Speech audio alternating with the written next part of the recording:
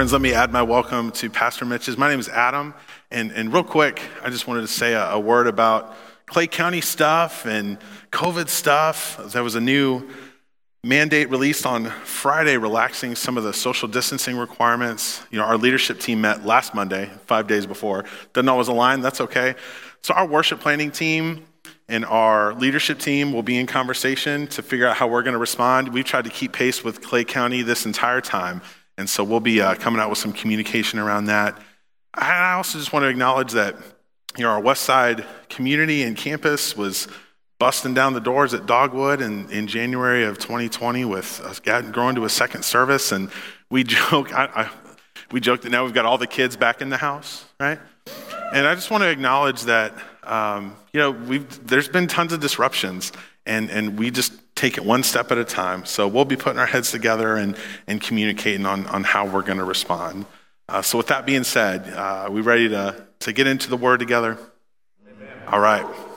William Goldman was an author and playwright and Oscar-winning screenwriter. He said this: "The key to all story endings is to give the audience what it wants, but not in the way it expects." Have you ever been sad that maybe a favorite series on TV or a movie franchise has come to an end? That's emotional, isn't it? Endings are really hard, and how a story ends can actually affect how we view the whole thing. And so I threw out to my Facebook fam this week, hey, what's a finale ending that was just your absolute favorite? These were some of the most recurring answers. We had MASH, The Office, The Big Bang Theory, and then a lot of people said a show I wasn't in the mood to pronounce, and so you can read that here on the screen. This is a Netflix show. There it is, yep. So I said, I'm just gonna screenshot it, and that way I won't get a bunch of emails, okay? A good ending ties everything together, and the best endings even kind of make you go back and watch how they were planning it all along. And when a show doesn't provide the audience what it wants, which really is resolution, people can react very poorly. Now, this is like a 14-year-old spoiler warning here, okay? So this show, The Sopranos, was the finale in June of 2007, and it famously ended with just a cut to black, just a blank screen. And people were so upset by it, they thought their cable went out. So people actually called their cable companies to be like, oh, what happened? It was right at the end of the show. And folks reacted a lot of different ways. How a story ends is crucial to the whole experience. There's a word in Christian history for studying how the story of God will end. It's called eschatology. It comes from the Greek word eschatos, and that means last. And so eschatology is the doctrine of last things. It's what do Christians believe about where all this is heading? It's the study of the climax of history, the eschaton, and this is part of what's prophesied in the book of Revelation. Now, I'm not one to use big words for their own sake, but I do believe that part of why we gather is to learn and grow together in faith, right? So what I hope we'll discover as we study God's word together is that your eschatology influences your theology. What you think about the end affects how you think about God and ultimately how you live your life. The question we'll look at as we consider the final week in our long story short series is the revelation. How does this all end? And I've said this piece, I've copied and pasted this in my message for 12 weeks now. I'm going to say it one more time. The Bible is a collection of 66 books written over the course of over 1,400 years by multiple authors across multiple languages, multiple countries and continents, multiple genres. The Bible contains history, prophecy, poetry, law, and letters. And despite all of those differences, it's one unified story. The Bible is the story of God pursuing right relationship with people. And throughout this series, we've looked at Genesis to Revelation, from the start to the finish. And today, we finish. We've also been providing an opportunity beyond worship to dig a little bit deeper into the scriptures. And so I'd love for you to join me on Tuesday night at 7 p.m. I'm going to have one of my old seminary professors, Dr. Brian Ebel. He'll always be Dr. Ebel to me. And we had a lot of Austin Powers. He gets that all the time. I'm sure he loves that, Dr. Ebel jokes. But Dr. Ebel's going to be live on Facebook at 7 on our church page. And we record those and send them out in the newsletter as well. So we'd love for you to dig a little deeper into Revelation, because we're not going to be able to, we're not even really qualifying as scratching the surface today. Revelation is the final book of the Bible, and it's one of the most controversial. It's got the most prophecy in the second half of the Bible called the New Testament. And it's an apocalyptic vision given to John while exiled on the island of Patmos. I was really excited to find kind of the old school Bible church font on this map. That made me happy. You can see Patmos here, kind of in between Greece and Asia Minor. That's the location of where this vision took place as John was in exile. And as with many things in the Bible, folks have lots of different stances on the facts, but most scholars, and certainly the tradition of the church, holds that the author of Revelation, John, is the same John who was with Jesus, the same John who wrote the Gospel of John and the letters of John. So John gets a lot of real estate in the New Testament. I think second only to another author named Paul. So Revelation is one of the most infamous and difficult books of the Bible, and we're not going to be able to deal with all of it today. So if you're interested in studying more, I have a couple recommendations for you. The first is a Bible commentary from the Methodist tradition, and I like when stuff, just call it what it is. It's called Revelation. I like that. That's by Richard Eckley. It's a great commentary on the book of Revelation because there's a lot to go over. And the second resource is called Across the Spectrum. This is by Gregory Boyd and Paul Eddy. I read this in seminary, and there's a great chapter about eschatology, about what faithful Christians, kind of the spectrum of belief on how all this works. So you can get some differing views on eschatology in Across the Spectrum. Revelation is a very tricky book to study because the images in it are very vivid, and they're wild and fantastic. And they've been interpreted to mean almost an infinite amount of things. The original audience, and we'll bring back my favorite map here, the original audience were 7 churches in Asia Minor at the end of the first century. And we read that in verse 11 of chapter 1. Write on a scroll what you see and send it to the 7 churches in Ephesus, Smyrna, Pergamum, Thyatira, Sardis, Philadelphia, and Laodicea. So there was an element, just like an Old Testament prophecy, that the author was speaking to what is to the people at the end of the first century. And one of the main messages of the book is for Christians to remain faithful and stand strong in the face of trial, to not abandon your first love of Jesus, as we read in chapter 2. Now, one way of summarizing Revelation is that chapter 1 kind of sets the scene for what the author has seen. Chapters 2 and 3 are what is now, and chapters 4 through 22 are what will take place later. And this screenshot is from Chuck Swindoll's Insights on the Bible. So if you just type in Chuck Swindoll Revelation, you'll get to a lot of good resources.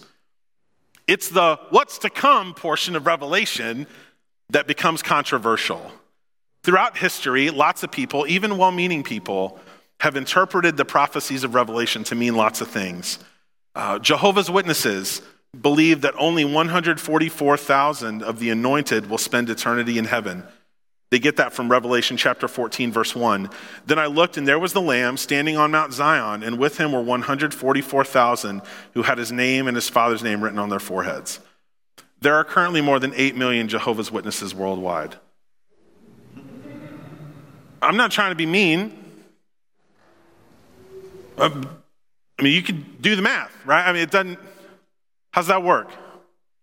The book of Revelation has also been employed to say that this or that current event is a sign of end times, or somebody's cracked some type of code and they figured out the date of when all this is going to take place. And so any of the world's going to end prophecies have been wrong because if you'll humor me, go ahead and look to your left. Look to your right. We still here. Right? So I think these actually can be damaging to the reputation of Christians when we're always trying to make these predictions and then it's just a lot of fear-based stuff. I call this chronological snobbery. Every generation thinks they're in the end times because we just happen to be the latest generation there's been. And I had in my notes here, Adam, don't rant. Don't go into rant mode. So I'm going to take a deep breath and I'm going to do this calmly. What I do not understand is how people who love the Bible and take it seriously and love Jesus do not listen to Jesus when he says, about the day or the hour, no one knows, not even the angels in heaven, nor the Son, but only the Father. I don't get it. And for me, I don't get real caught up in a lot of every once in a while somebody will make a headline or something, or some date rolls around, or it's the Mayans, or it's Y2K, or some of us just had a little, trauma from me saying that. But if Jesus says not even he knows, then why would I propose to know? I think the reason people try and make connections between our current reality and Revelation is that we need to make sense of things. And I understand that. There's a concept called pareidolia, and it's the tendency to perceive a specific and often meaningful image in an ambiguous visual pattern. So think like the Rorschach ink blot test. Like, what do you see? What do you see in the ink blot, right? Or have you ever looked at a cloud and seen something that looks like, oh, it's a horse? Well, it's a cloud. It's a cloud. But we assign meaning to things because we try to make sense out of things in a way we can understand, in a way that, in things that are known to us. And so there's a lot of literature and interpretation and application of Revelation out there because we want to make sense of what's going on around us and try to fit it into the vivid but vague imagery we find in this last book of the Bible. One of the main themes of Revelation is staying strong in times of trial. And just like good stories, their ending affects your view of the whole thing. For some folks, they believe that the worse things get on earth, the better, because Jesus must be closer to coming back. Now again, I'm not going to rant, but I can't imagine seeing all this junk going on in the world and thinking it's good news. I don't understand. But for some folks, that's how they feel because your eschatology influences your theology. What you believe about the destination can very much inform the path you see set before you. So what does Revelation say about the eschaton, the end of all things? How does the story of God conclude? Well, in Genesis, we began with creation, and in Revelation, we end with recreation. We started in paradise and end in paradise. God created everything and called it good. And God ends with the redemption of this good creation, merging heaven and earth. So we'll be reading from Revelation 21, 1 through 5. Then I saw a new heaven and a new earth, for the first heaven and the first earth had passed away, and there was no longer any sea. I saw the holy city, the new Jerusalem, coming down out of heaven from God, prepared as a bride beautifully dressed for her husband. Jerusalem had been the holy capital for the people of Israel for generations. And this verse contains a reference to Isaiah 65. See, I will create new heavens and a new earth. The former things will not be remembered, nor will they come to mind. To this day, Jerusalem remains a contested piece of geography. Whereas the temple in Jerusalem was a holy place that only a few could enter, now God's presence will reside in a new Jerusalem, and the atmosphere will be like a joyous wedding. Verse 3 says, and I heard a loud voice from the throne saying, look, God's dwelling place is now among the people, and he will dwell with them. They will be his people, and God himself will be with them and be their God. So in the beginning of the Bible, we're in a garden, and at the end of the Bible, we're in a city. The presence of God, separated by sin, will be restored, and people will experience the goodness of God's presence directly. Now, what comes next is an absolute Hall of Fame Bible verse. There's not a lot of magic words. As a pastor or as you, I'm sure, have encountered people who are grieving, there's not a lot to say a lot of times. You say most of what you need to say just by showing up. But what we're going to read comes pretty close. My guess is a lot of us have heard this read at a funeral, and for good reason. I read this at my own father's funeral. This is Revelation 21. This is some words that people of faith have hung our hats on. He will wipe every tear from their eyes. There will be no more death or mourning or crying or pain, for the old order of things has passed away. He who was seated on the throne said, I am making everything new. Then he said, write this down, for these words are trustworthy and true. So for weeks we've said that the Bible is God's pursuit of being in right relationship with people. In Revelation 21, we see that relationship restored. And so for me, that's a key to this interpretation. That's the key to eschatology, restoration. Restoration of life, restoration of creation, restoration of our relationship with God, restoration from all the death and mourning and crying and pain that we've experienced. And we're told that these words are trustworthy and true. I don't know about you, I need these words to be true. I'm banking on it. I'm depending on it. The old order of things, all our world's brokenness, I don't believe they bring this day closer. The old order of things will be replaced on this day. So here's my eschatology. In the end, all things are restored to the goodness that God intended. That restoration began with the life and death and resurrection of Jesus, and it has been set into motion, and we are to wait for and work towards its completion. I don't need any other description of heaven beyond being in God's presence with no more death or crying or mourning or pain. Like, sign me up. Is there an Eventbrite link I can click on? Help me. I'm in on that.